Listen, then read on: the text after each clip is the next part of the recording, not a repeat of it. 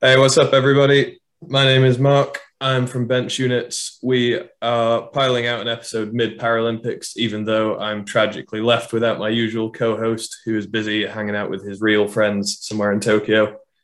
James isn't here. This is my first episode ever doing this without him, but it gives me some license to say whatever I want without fear of him getting in trouble and having his athlete funding taken off him.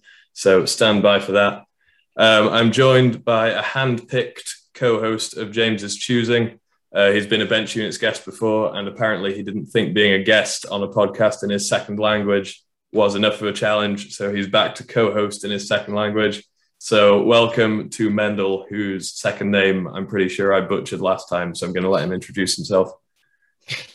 Yeah, hi. It's nice to be here. It's an honor to replace James. It's going to be hard to fill in the comedy podcast you guys have. So it's funny actually. I when I was checking our episodes, because we re-uploaded the episodes with Rose and Amy that are really old, and I went back on the Spotify feed of our podcast to check that they'd uploaded properly. And under the categories, it doesn't mention sport or basketball; it just says comedy. I'm pretty sure I didn't set it up like that. So maybe somebody at Spotify has listened to it and been like, "Yeah, these guys can't be serious."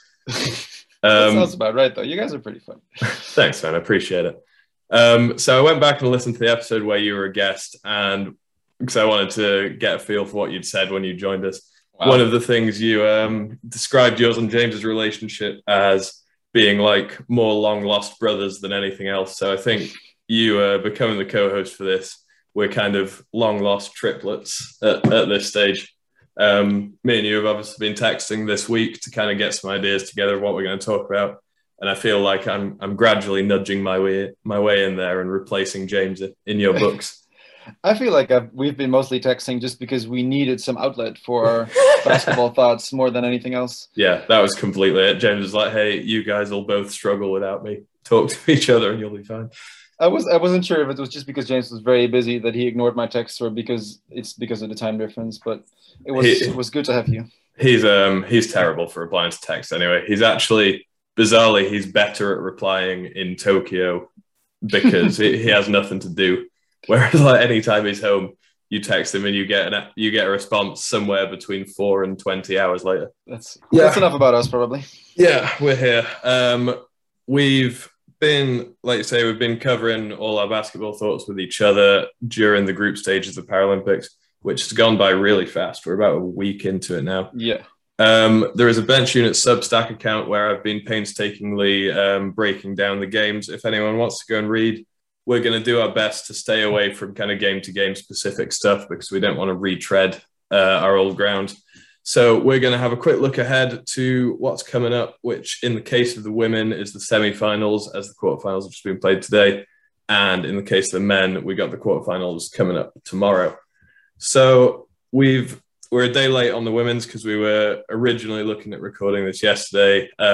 Mendel is slightly unlike James in that he has other plans and a real life to live rather than sitting around talking to me on record. So we're a day behind on the women's, so we're just going to dive straight into what we've got coming up in the semi-finals. So you got some skin in the game, Mendel. Your Dutch women are right there, and your former teammate Rose Holloman is right there as well. So I'll leave it up to you as to which of the games you want to pick first. Yeah, it's been a lot of fun watching both Rose and our girls play, especially that first game that they played each other. It was like one of the highest level women's games I've ever seen. Like it was really cool to watch. So let's first do the Dutch team then. They're playing Germany, right? That's correct. If the Dutch bubble was anything to go by a couple of weeks ago, the Dutch should like take that one. Yeah. But I imagine the German team also using that as useful prep to go into those games. So it's going to be interesting to see. Definitely. You're just bringing up the Dutch bubble. You specifically told me you didn't want to talk about the Dutch bubble when we recorded because you didn't want to come off as showing off after you did your Godzilla impression all over the teams on the men's side of things. The Dutch and German thing's really interesting because I think from the games we've seen so far, the Dutch women's kind of go-to move has been size. against both the USA and against China, although they ended up losing to China in the pool. Their advantage is size. Germany are about probably the one other team in the women's tournament who can maybe match them size-wise. Yeah. Mareike and Katrina Lang have both been pretty effective for Germany. You were obviously there for the Dutch bubble, so do you think, is this a different level of play for either of these teams versus their prep games, or do you think they're about right on track? I think they're playing pretty similarly, both of them. I'm just interested to see if the German team is gonna do anything differently, especially on the defensive end to tackle the problems that the Dutch gave them. Because they played a bunch of games against each other, and most games look pretty similar in how they defended those games. So we'll. And there's different things. I would love to see a team just double Mariska for the whole game and see what happens. It's hard to stop her. No, nobody's tried it in any women's game I've ever seen. I find it bizarre. If I would coach any of those teams, and obviously I don't, so there might be a reason I'm not coaching those teams. But I would just double Mars, put a good defender on Bo, and see where you end up. I think it's my theory for a long time, because obviously you've probably seen over the years that the GB women traditionally come up a bit short against the Dutch women. It's kind of a matchup that gets played every tournament. And my theory has been for a long time, Mariska is kind of like what Lee Manning is like in the men's game, where it's like, look, she's this big, she's this strong and powerful. She's going to get inside. You don't keep her away from her spots. So my theory has always been, let Mariska play one-on-one and pressure the ball as best as possible and try and stop take the ability away to pass the ball inside to her. Because what I think happens a lot is teams sag down to defend Mariska, and by the time she's worked her way inside, somebody's helped, and then there's and it's like an easy 10, 15-foot pass from the free throw line into her under the basket. Yeah. I wonder if that'll happen. I wonder if Germany just trust their bigs and say, right, we'll play you one-on-one and see what comes to it. But I wonder if a doubling her is a desperation tactic. It might be. And I don't think at the end of the day it will work, because the three players around Bo and Mariska are definitely good enough to punish those doubles. So and it happened a couple times in the US game where they found the smaller players inside for the layups, and I think they can do that for sure, and I'm pretty sure it's something they will have worked on. So cool, we'll see. Are you calling a Netherlands win for this one then? For sure. I assume this will be about the same as whenever I ask James how GB are going to do. He's like, yeah, we're going to win. They're going to take it. I'm pretty confident. Okay, cool. I'll believe in you. You obviously see them a lot more than I do. I haven't been around that much, to be honest. Okay, fair enough. Okay, we'll shift over then, women's side. So the other semi-final is actually a repeat of one of the pool games, which ended up being a 1-point game, as we've got China versus the USA. So we had a very brief chat about this before we hit record, and we didn't want to give the trade secrets away. But yeah, China are doing it with defense, I think, is the easiest way to cover this. So what do you think, other than Rose Holloman getting more shots up than she did, what do you think's the secret for the US to come away with more than 41 points against the Chinese team? I think the US are pretty good in finding the open spot on offense, and if they manage to just if they really try to shut down Rose as much as they did, they should be able to find good options anywhere else. And with Zerbrooks and what's the other the girl that plays in the center a lot?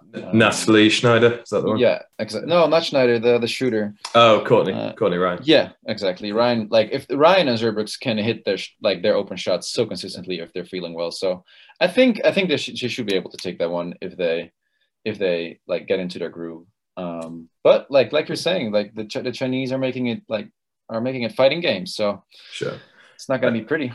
Yeah, it's every China game I've seen has been an absolute rock fight. It kind of reminds me of, I don't think many teams play this style anymore, but I think you came up in the juniors about the same time as I did, and Mm-hmm. the team I always remember doing this more so than anyone I'd seen at that point was the Swedish juniors in the kind of the Joachim Lindblom era Swedish Yeah. juniors who just played mids and pressed.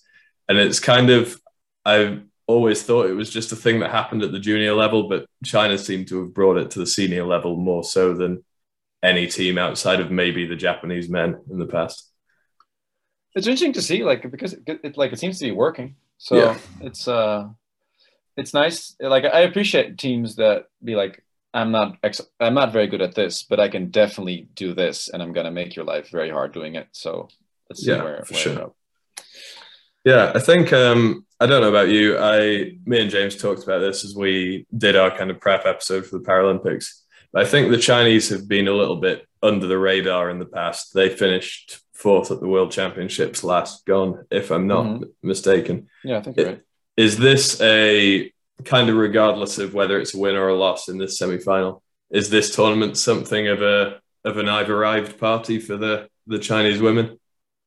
I think if they do this like at Worlds and now at in Tokyo, I think like they have arrived at the biggest stage now, Sure. and everybody. I think like if anybody doesn't take them seriously, that's on them because they're here to play. But I'll take Rose or team. Rose is gonna take. Cool. Have you heard from Rose while the tournament's been going on? How's she feeling? How are the US women feeling? Just a little bit, but not that much actually. A couple of words after every game, but I'd like to. I'd like to think she has her own focus. Yeah.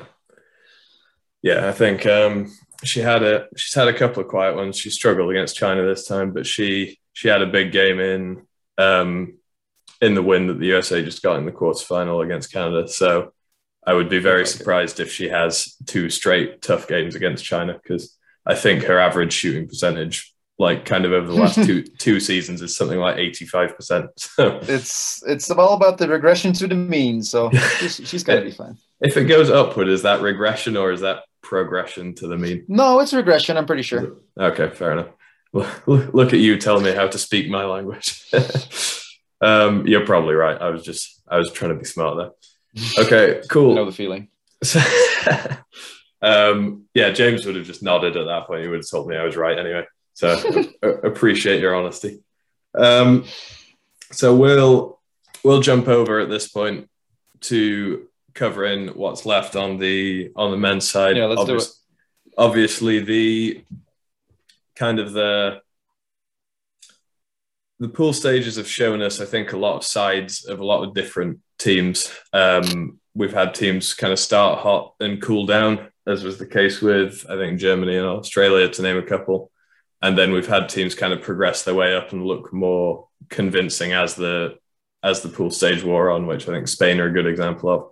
So we're going to cover off the four of these games that make up the quarterfinal matchups. Mm-hmm. And we're really going to look at it from what have we learned about each team, or how are they kind of different to what we maybe expected before the pool stage kicked off. So we'll hit Spain and Germany first because it's at the top of this graphic that I've got on screen.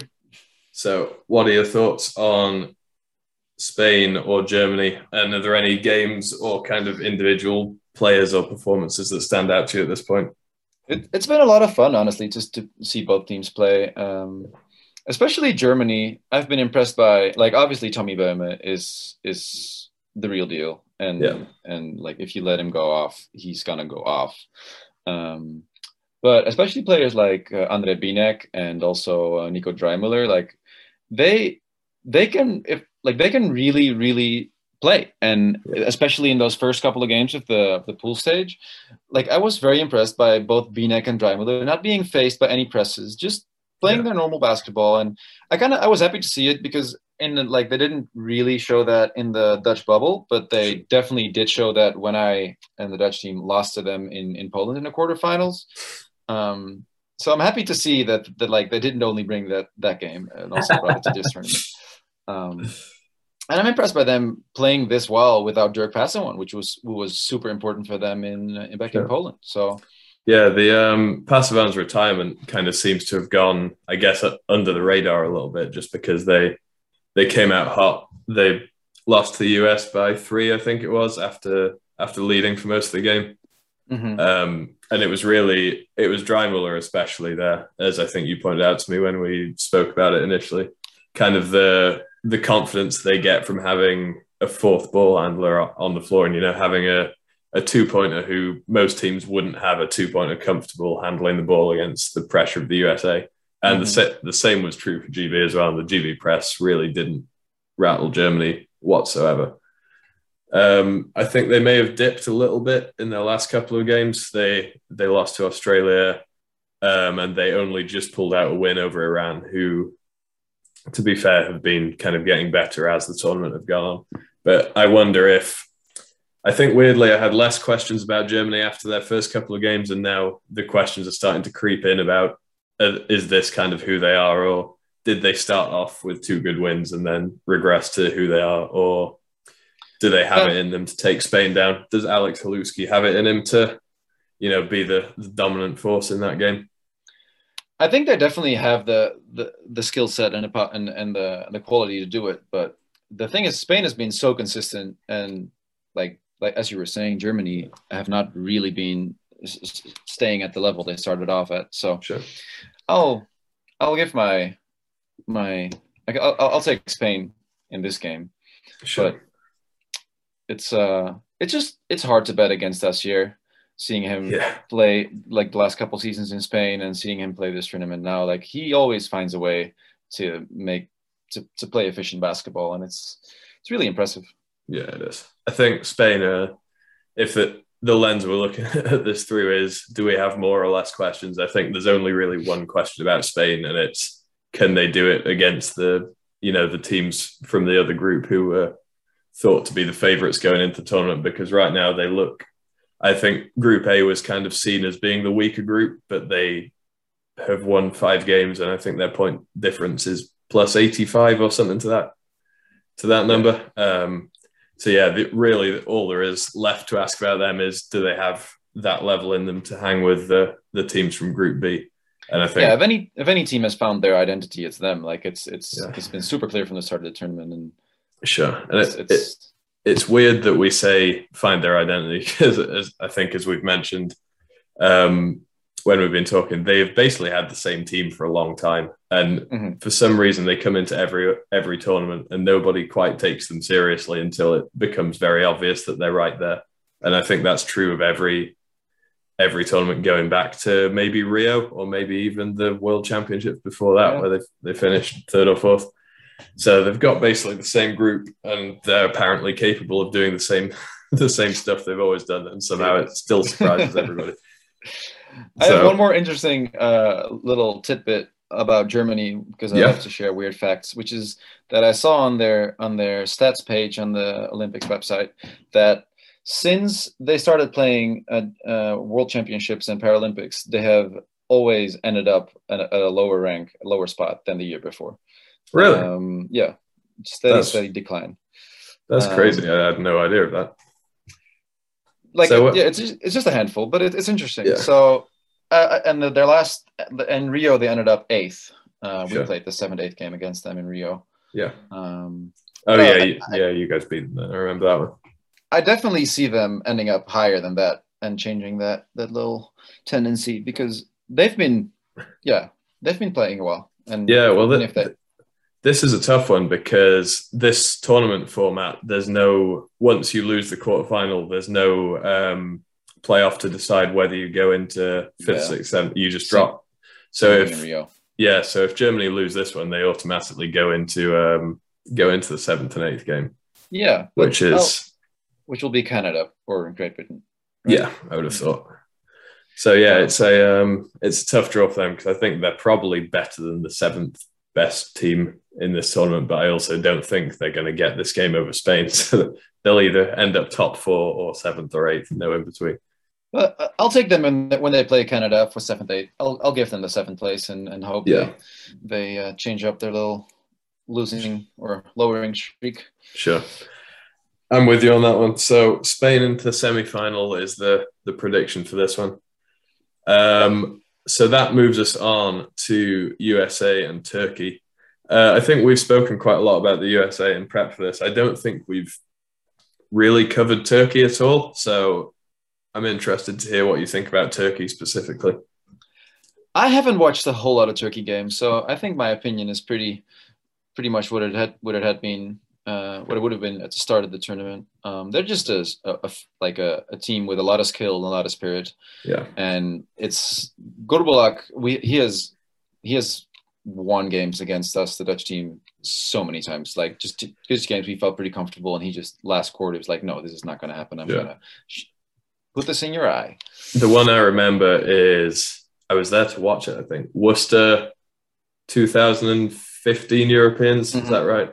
Yeah. And he had some insane streak in the second half, and I think he capped the game off. He lost the ball, pushed all the way back to the halfway line to get it. He ended up shooting a three from the logo in the middle of the court and canning it. It was like, okay, this is a Gorbulak game, apparently. Yeah. That was a semi-final, I think, if I remember that right. Other than that, I'm pretty happy to see that Feric is back on the court. Like I heard the rumor that he was not going to be here in Tokyo, and it's nice to see him still be here because I've always been impressed by him and his play. And there's a certain type of player that I call like a Feric type of player when you just cannot help from them in the middle. Sure. Like this is the moment you help. Who's on your Feric type list? Ari, to be honest, Ari Toich, my teammate in Gran Canaria, he is like a stereotypical Feric type of player. If you leave him in the middle, he's gonna get the ball. He's gonna push in like one chair length, and it's gonna be money. Sure. I'm with you on that one. I hadn't thought about that. That was almost too obvious for the answer.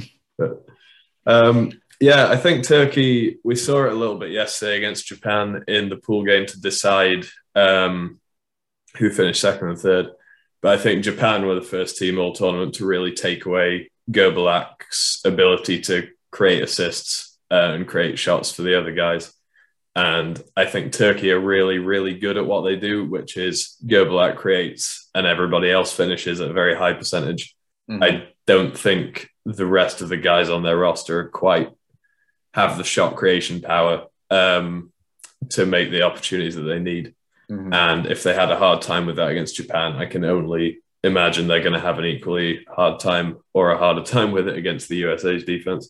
Yeah, that's a good point. If the US watched that Japan game, that sounds like they've got the recipe right there. Yeah, I would say so. But that said, the Turkish guys, they have guys that can shoot. Ismail's shot really well this whole tournament. The younger guy, Toprak, has stepped up a little bit, I think. I don't see Turkey being able to get it done against the US, but as we saw in the pool stage, the US team isn't unbeatable. I think as good as they are and being the reigning Paralympic champions, they still have some flaws or some weaknesses within their team. I don't know if you agree with that.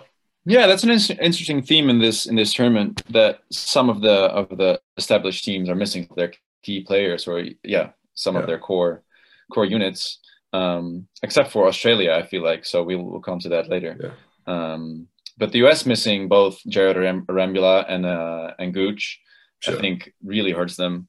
The fact that they could just run out the pressing lineup with Gooch whenever they wanted to was like really made them be on another level compared to other teams. I've experienced it in Rio myself as well. I think we were even up after the first quarter, like 12-8 or something. Yeah. And we only scored 5 points in the second and third quarter combined, just because they run out their pressing lineup, and we just didn't do anything the rest of the game. I think I remember that one actually. I was driving while that game was on, and I was in a text group with a load of the kind of British guys, and there was like, because I didn't see the texts they came through, I just saw them all at the end, and it was like, oh man, the Netherlands are up. They've got 14 points in the first quarter, whatever they had. Then it was minute by minute. It was like, okay, never mind. Oh, Mustafa just hit one. Okay, 20 points up by the USA. Never mind. Yeah, it's a tough look, and if it makes you feel any better, I don't think you're the only team who's fallen victim to that kind of US putting the clamps on. But it's interesting to see now they have to do it without that backup press in their sleeve. So sure, and I think I think potentially the slight the loss of options to their defense has maybe exposed the fact that their offense isn't quite as productive as it maybe has been in the past, because they've had to rely on their offense a lot more. And I think in particular, one guy that stands out to me is Brian Bell, who has had some good games against the weaker teams, but has been pretty unimpactful against, for example, GB in Australia. I don't think he's not found his fit yet in this tournament for whatever reason. And I wonder if there's going to be an opportunity for him to get going, because I think the US need, outside of Jake doing it, playing his usual game, and Serio kind of controlling the offense, I think the US need one more piece offensively to really secure themselves. And they've not quite had it yet consistently. I would love for them to give Brian Bell a little bit more freedom with the ball in his hands, because he can create like an elite, an elite player. Like he's excellent at that part of the game. And now that he just gets the offside shots when the help is rotated, and he can do that too, of course. But like you said, like if teams are not gonna give Serio the respect he would like to get, then they need something else. Yeah, for sure. And I think a special mention to Josh Turek, who has obviously had a couple of years out and has come back in and apparently not aged whatsoever. He's had a couple of good games against the weaker teams, so make of it what you will. But that guy is as reliable of a source of bench offense as I have ever seen. Comes in middle of the floor post up or right block post up. It's just two points relentlessly. I don't know what he's been doing in his year back in the States, but he doesn't seem to have slowed down from his Bilbao years at all. I love his game. I love watching him. He's awesome, man. So are we both going USA to win this one? Yeah. It's gonna. Cool. I think so. Awesome. So we'll shift to the other side of the bracket then, and this is one I'm really interested by, because I think me and James have talked about Japan a lot, because I feel like they've always been on the edge of being right there, and they've always made life a little bit difficult for themselves. If you watch kind of past tournaments, I think even right up to 2018 Worlds, they spent a lot of time being indecisive offensively and kind of moving the ball around with not a lot of purpose.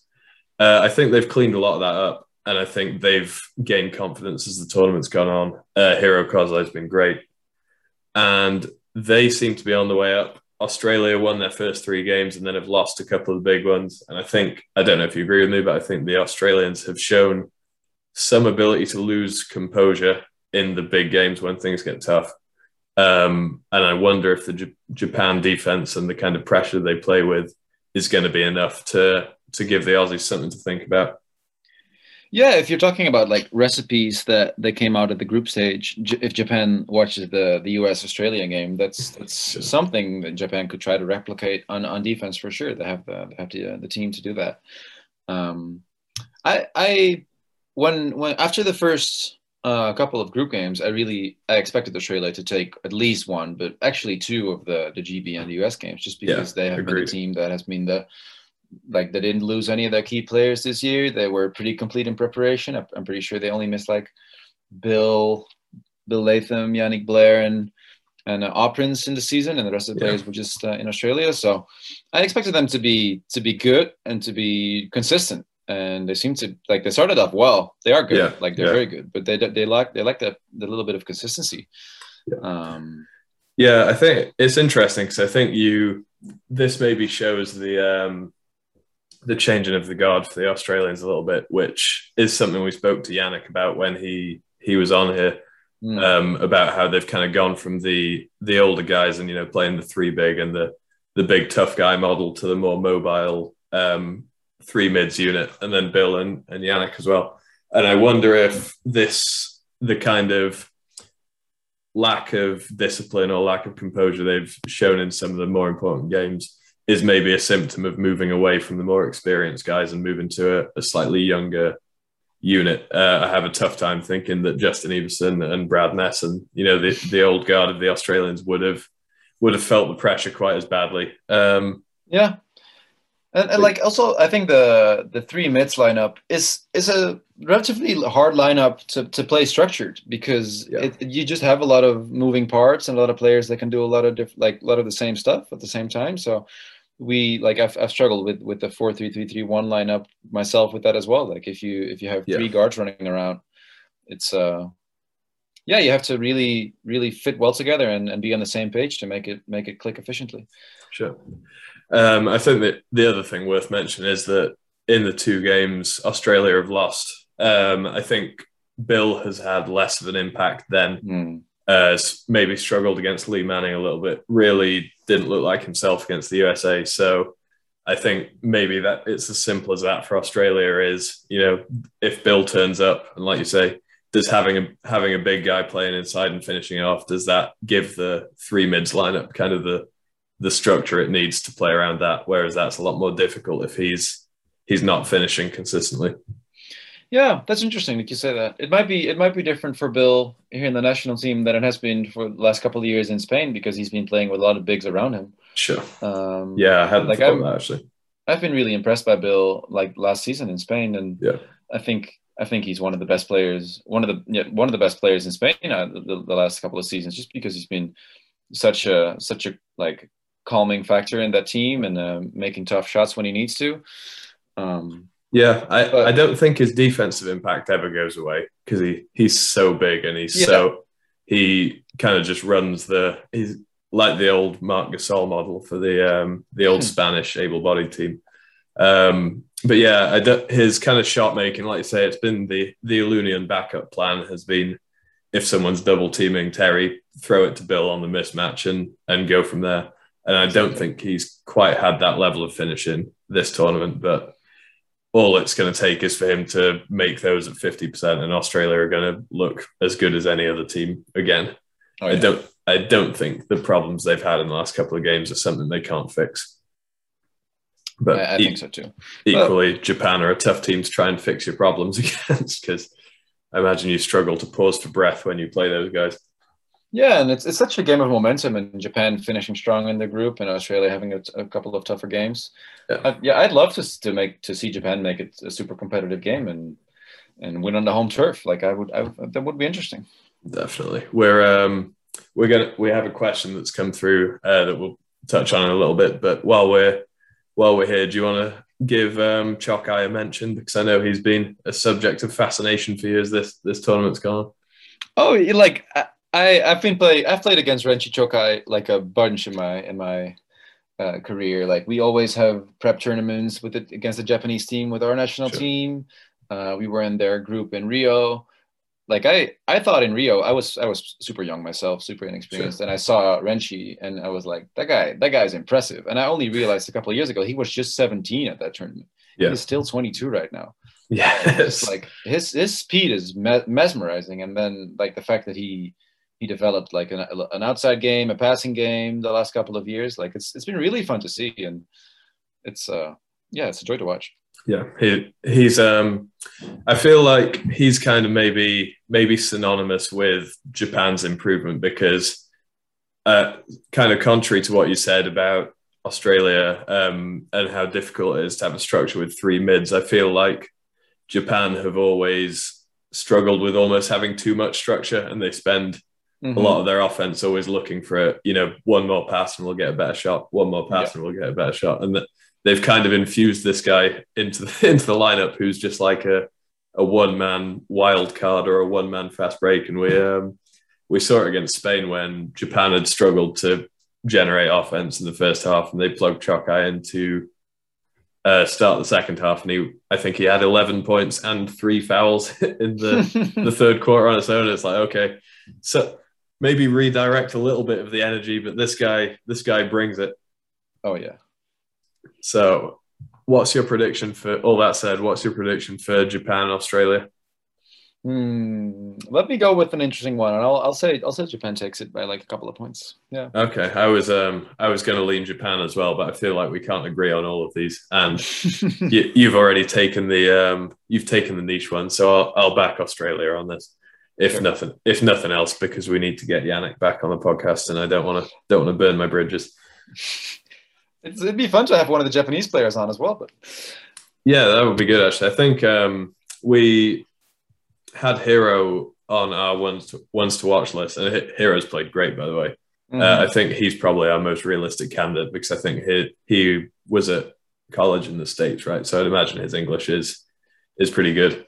Yeah. I think it's a bit of a lucky dip if you're trying to book foreign speaking guests, especially with the accent problems that me and James could have with both of them. That is pretty rough, to be honest. Yeah.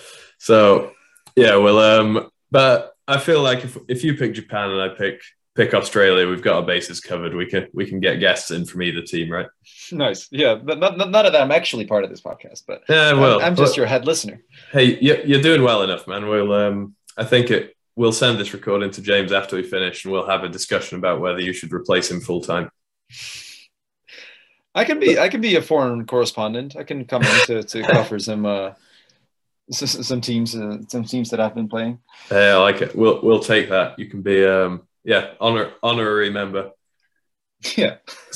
So yeah, we'll in fact, while we're on the James topic, I said to him I'd mention this, but the reason James isn't here is because there's all this stuff about what you can and can't be part of when you're in the Paralympic Village, and you have to have your media appointments scheduled and all this and that. And he went to ask the British Paralympic Association if he was allowed to record the podcast, given that it's not anybody else's property but his, and it's not going to go to any other media outlets or anything. So they said they'd never had that request in from anybody before because no Paralympic athlete is full of themselves enough to think that anyone wants to listen to us. That wasn't their words, that's what I assume. But they had to pass it on to the IPC, to the head honchos of the whole operation, who I think have said they have to listen to the podcast and approve. So somewhere there's some Japanese business guys in suits listening to James read off that very long intro we gave to Tom Smith. They must be like, this. Surely this guy's not serious that he wants to record one of these. But anyway, well, so if James gets clearance at some point, we'll get him back in for an episode. But until then, we're on with the guest hosts, and I really wish I could be in the room as the IPC officials are reviewing the podcast material, but I guess we'll never know. Okay, so speaking of James, we'll get on to the last of the quarterfinals, which is GB and Canada. I think both of these guys have had a little bit of an up and down ride. Mm-hmm. GB lost to Germany in their second game. And I think given the guys that they're missing from this tournament, that loss was alarm bells across the team. Yeah. They've since made up for it with a pair of 1-point wins against the US and Australia, which if you go back and listen to our predictions podcast, I actually called them to lose both those games, much to James's offense. Canada had lost their first 3 games and were in a battle for the last one with Korea and Colombia, and were able to kind of pull it out on the strength of Patrick Anderson and Nick Gonshin. And now, after some rocky rides for the two of them, they face each other in the quarterfinals. So, what's your thoughts on these two? I'll let you pick who you want to analyze first. Let's start GB.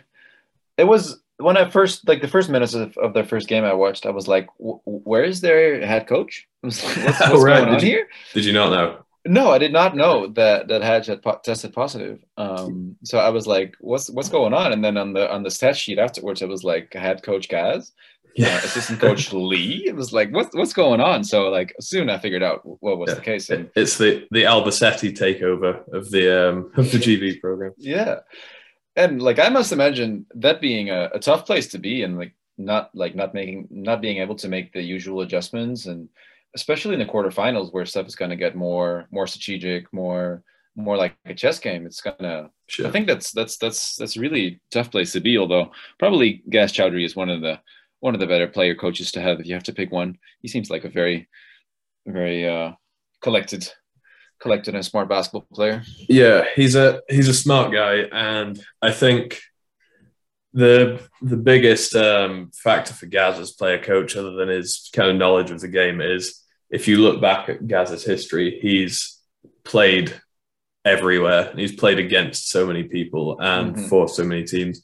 And I think just when you've jumped around the leagues like he has and you've played so many different styles, it's almost like you've got a bigger source of reference material than, say, somebody like Terry, who's played obviously for a long time in Europe, but has played for the same club the entire time.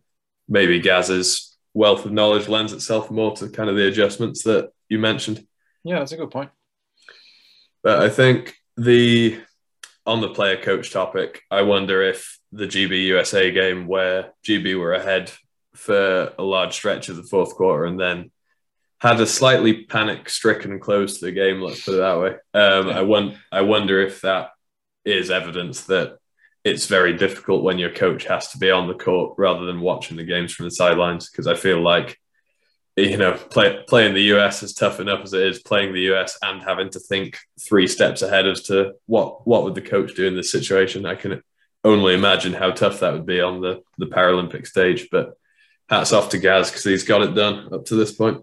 Yeah, and at the same time, like it's very good for them to have, even when your player coach is on the floor, to have a guy like Terry sit on the bench. And like there's a couple of clips that have been sent around by that are like Terry pointing something out to Gaz and Gaz immediately taking advantage of the thing Terry just said. Like that's a cool dynamic to see, and I'd love for that to be a successful one. I think it's super cool. Yeah, I think it would be. Considering obviously Gaz was thrust into this fairly last minute. I know they had been prepping him. He was going to be down as the assistant coach for the tournament anyway, even if Hadj had been here.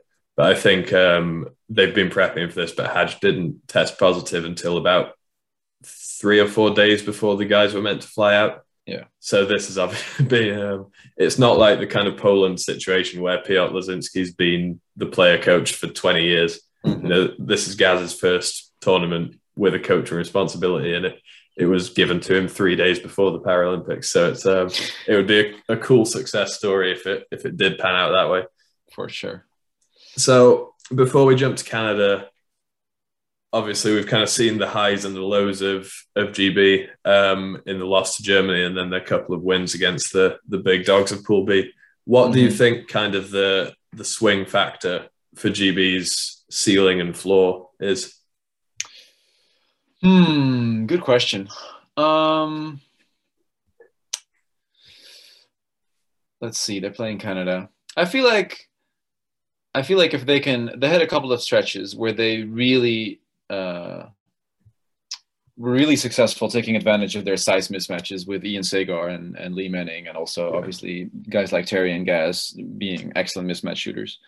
I think if they can find those spots and if Canada tries to switch off those mismatches, then use the openings that creates for their shooters in Abdi and Greg. I think that's a good starting point for them potentially, and obviously they have the defensive, like the quickness to make Patrick Anderson's life hard, and I think they're in a good place. I think especially after how they finished the group stage, they should be feeling pretty good about themselves, and I think that helps a lot too. Like especially, I feel like a player like Greg Warburton, like if he feels good about his game, he is very hard to stop. So, yeah, agreed. I think Greg is probably the biggest defining factor for GB, because I think you look at like the loss to Germany, Greg played 40 minutes and he only got 9 shots up in the game.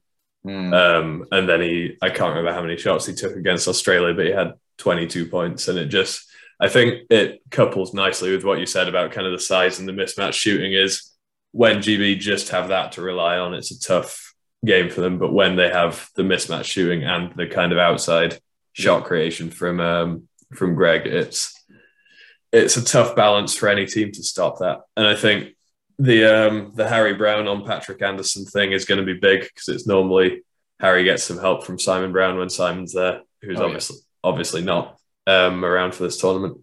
So it's going to be a lot to ask of Harry to take Pat Anderson on his own. Sorry, but I think his mobility's caused problems for every team they've played in. Even like the USA don't know what to do with him, which is crazy for me, because they're literally built to stop mobile guys, and they can't can't contain Harry in any game they ever play. Maybe like it's also a good time for an obligatory James shout out. I think like put James and Harry on Pat should be good. Yeah, I think potentially GB's lineup, given that they don't have as much size to worry about with Canada as they have done with some other teams, I think they can potentially go to the 3-2s lineup with Lee and Ian Sagar. Yeah, and kind of match Canada on that one. I think that might be their best chance defensively. That'd be cool.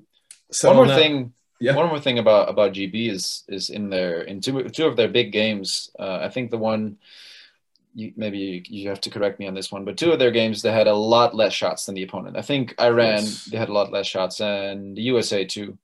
Yeah, the USA GB took 19 less shots than the US. The Iran game was only a difference of about 6, which I don't think is. I think a lot of that difference essentially came down to the number of free throws that GB took, which might have been a bit misleading on the stat sheet. But yeah, the being down 19 attempts to the USA was that was crazy. Yeah, you don't see that very often. So like that, I think that to me that says two things. One of them is the shots they do get are quite good and have a high percentage, are good looks, and also they just have to be more careful in the backcourt. Sure. And if they can limit those turnovers and keep those percentages that high, then they're gonna be really efficient. Definitely.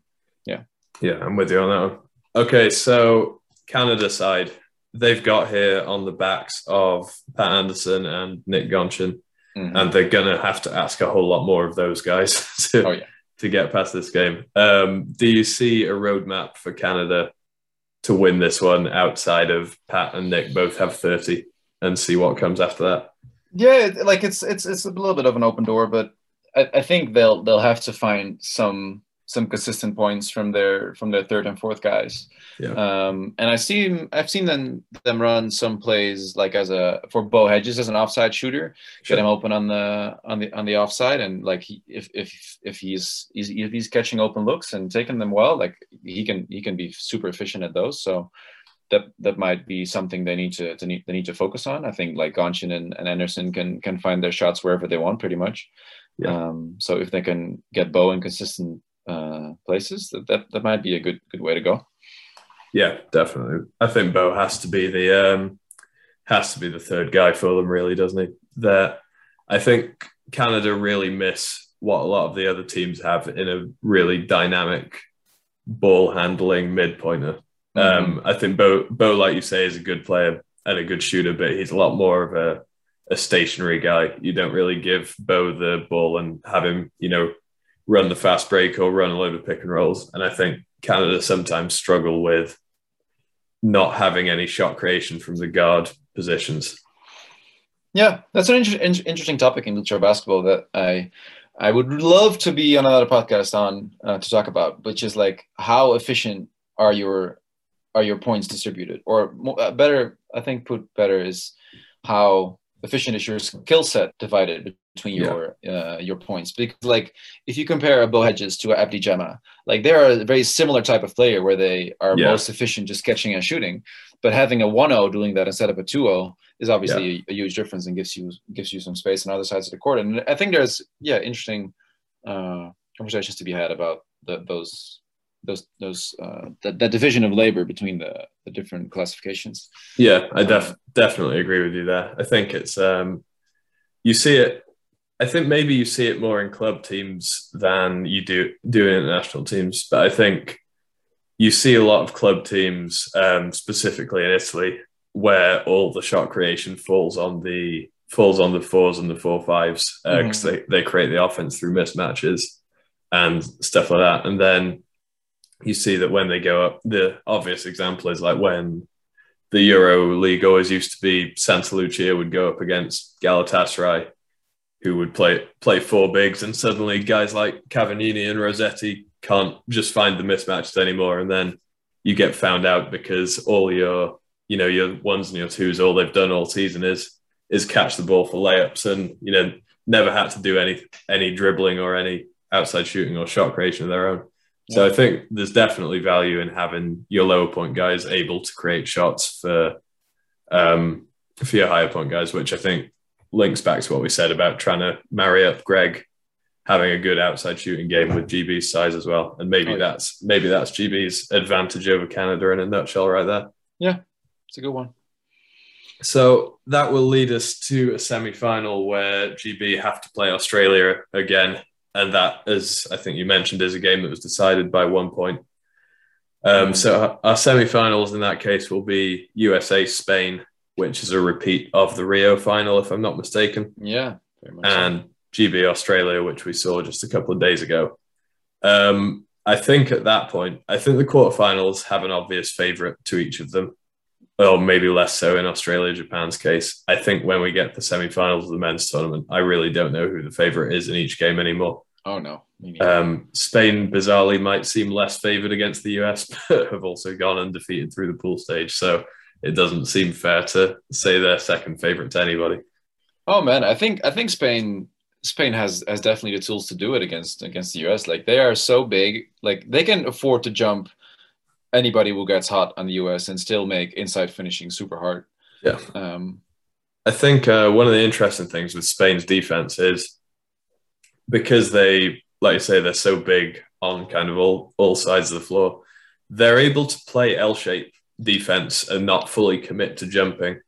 Mm-hmm. And they're able to do that and cover a lot more ground than most teams. Most teams, if they L-shape, can only affect you kind of out to 1 or 2 feet away from the screen. Spain seem to be able to do it, pushing you all the way out to the 3-point line and still not able to get a clean look. I wonder if that's enough to give the USA a hard time. I think it could be. I think it very well could be. I think it could. I really don't know who I would pick going into that semi-final. I also don't think we're going to get many answers from the specific quarterfinal matchups. I think we're just going to have to see how that game goes, assuming that is the matchup, which I'm relatively confident in saying it is. It's going to be exciting. Yeah. On the other hand, like, US has to have the tools to make it really tough for Asia as well, like just pressuring them a lot. Let's see. Me and James talked about Asia a bunch of times on here, but we've decided that Asia is wheelchair game Jokic. You just look at him and you're like, no, we can probably take him. We've got the speed and the mobility, and then it turns out that none of that actually matters. He just finds a way anyway. That's a good one. I've heard on the podcast you're quite a Jokic fan, aren't you? I am a massive Jokic fan, yeah. Yeah, so am I. I'm an appreciator. I would probably worship Asher if he throws passes like Jokic would, though. The Bilbao and the Spanish offenses are almost they're kind of too strict and too regimented to let Asier really get as creative as Jokic, but it'd be cool to see him try. We'll hit the questions because we got a handful of questions from listeners. Cool. And then I think we'll call that a day and we'll let you and everybody else get on with their lives. Okay, so first up. So Ayaka has asked, which games and which players have excited you the most? Nice one. So probably. So my first thought is the 4-0 of Korea, Kim. It is easy to underestimate him, just like some people underestimate Asier, but he is elite. Like, he can do so much on the court. But that's a bad answer because I haven't even watched a single Korea minute. So let's think for 1 second.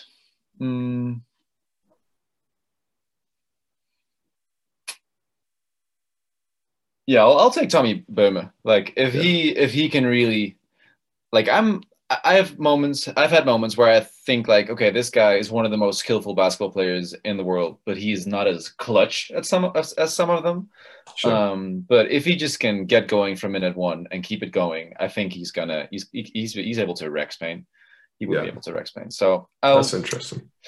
I'll say Boehme. I think he's underestimated. Cool. Yeah. I would agree with you. I think he, like you said about Germany, kind of being on maybe a bit of a downward slope. I think it's hidden a little bit how good he is individually, but he seems to he is changing that perception of him, of himself a little bit at this tournament. You have someone, Mark? I think Mine's actually from the women's side more so than anybody else. Nice. And it's been Katie Dandenau of Canada who You're making up for your once to watch mistake. I am, yeah. She obviously was not very happy about that. That for it, maybe it's biased from the first game, but the very first Paralympic game I watched was Canada's women against GB's women, and it was. I don't know if I've seen a performance that dominant on any side of any game for a long time, be it men's or women's. It was just a complete and utter detonation.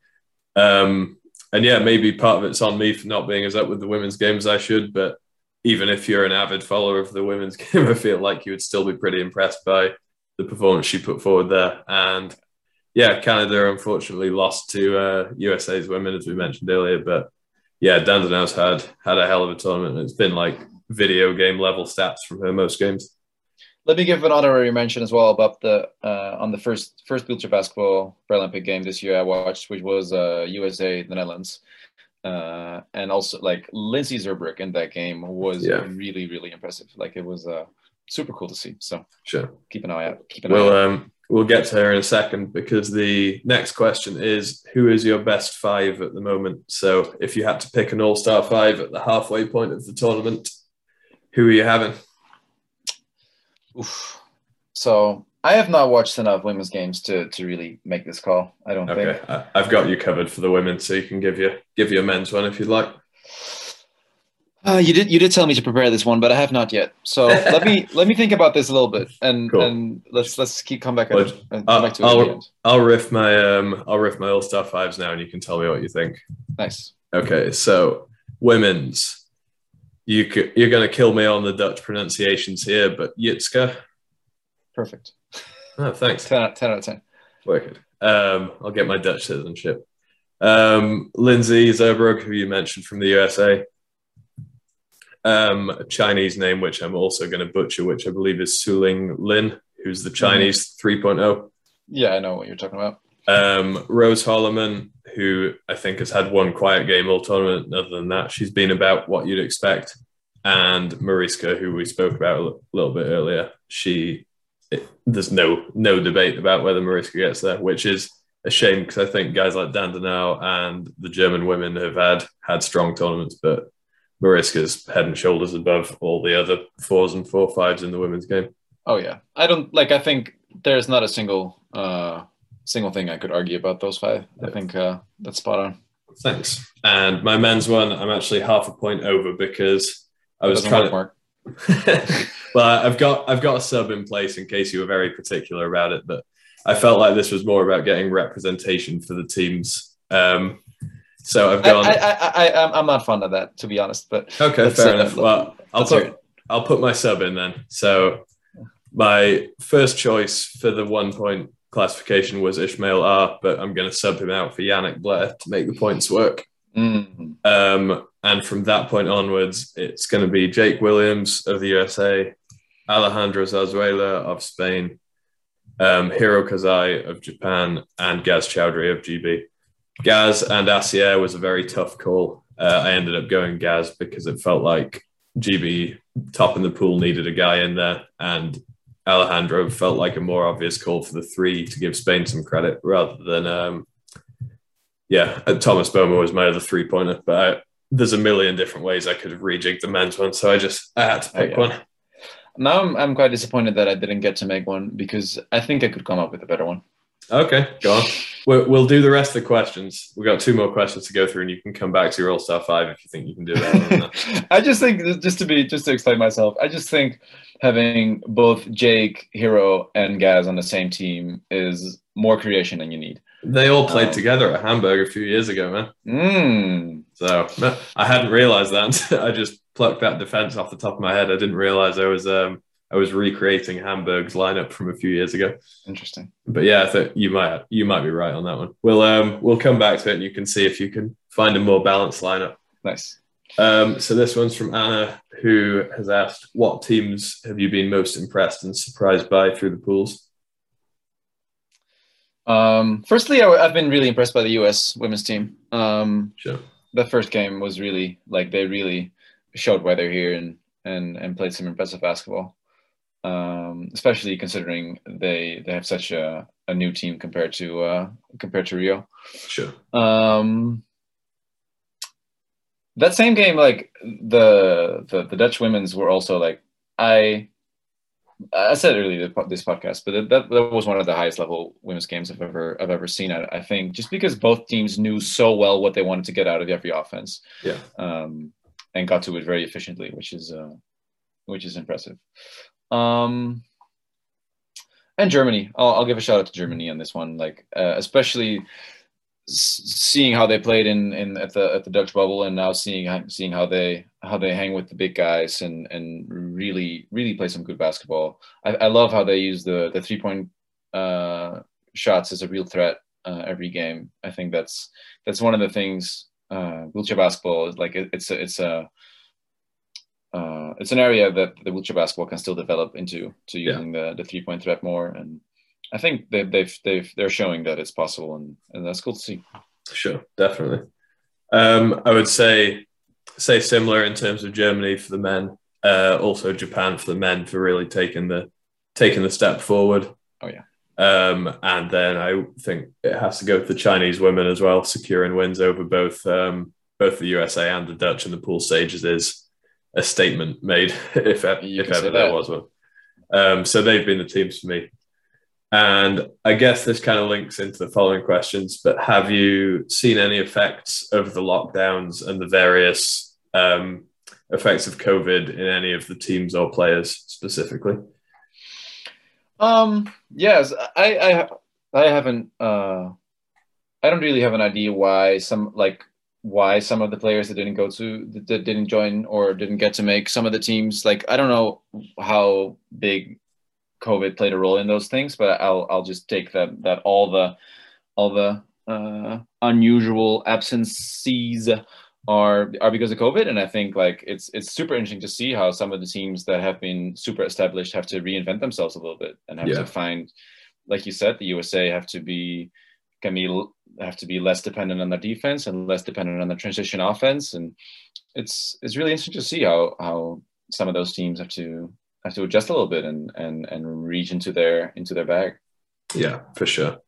I think you can definitely see it in that teams like, maybe this is at the crux of what Spain are doing this tournament on the men's side, but obviously all their guys play in the one league. I don't know if they're I don't know how often they get together for their national team training and stuff, but you would think there's some advantage to the fact that those guys don't have to travel out of the country to play in the most competitive league in the world. Whereas obviously people like Matt Scott from the US or Rose, for example, you know, they're away from their national teammates for good. And it's the same is true of kind of the Australian guys who, like you said, the Australians have had most of their guys based back in Australia for the season, apart from a handful who've been in Europe. And I think it's a trade-off as to whether Europe benefits the individual players enough to justify it.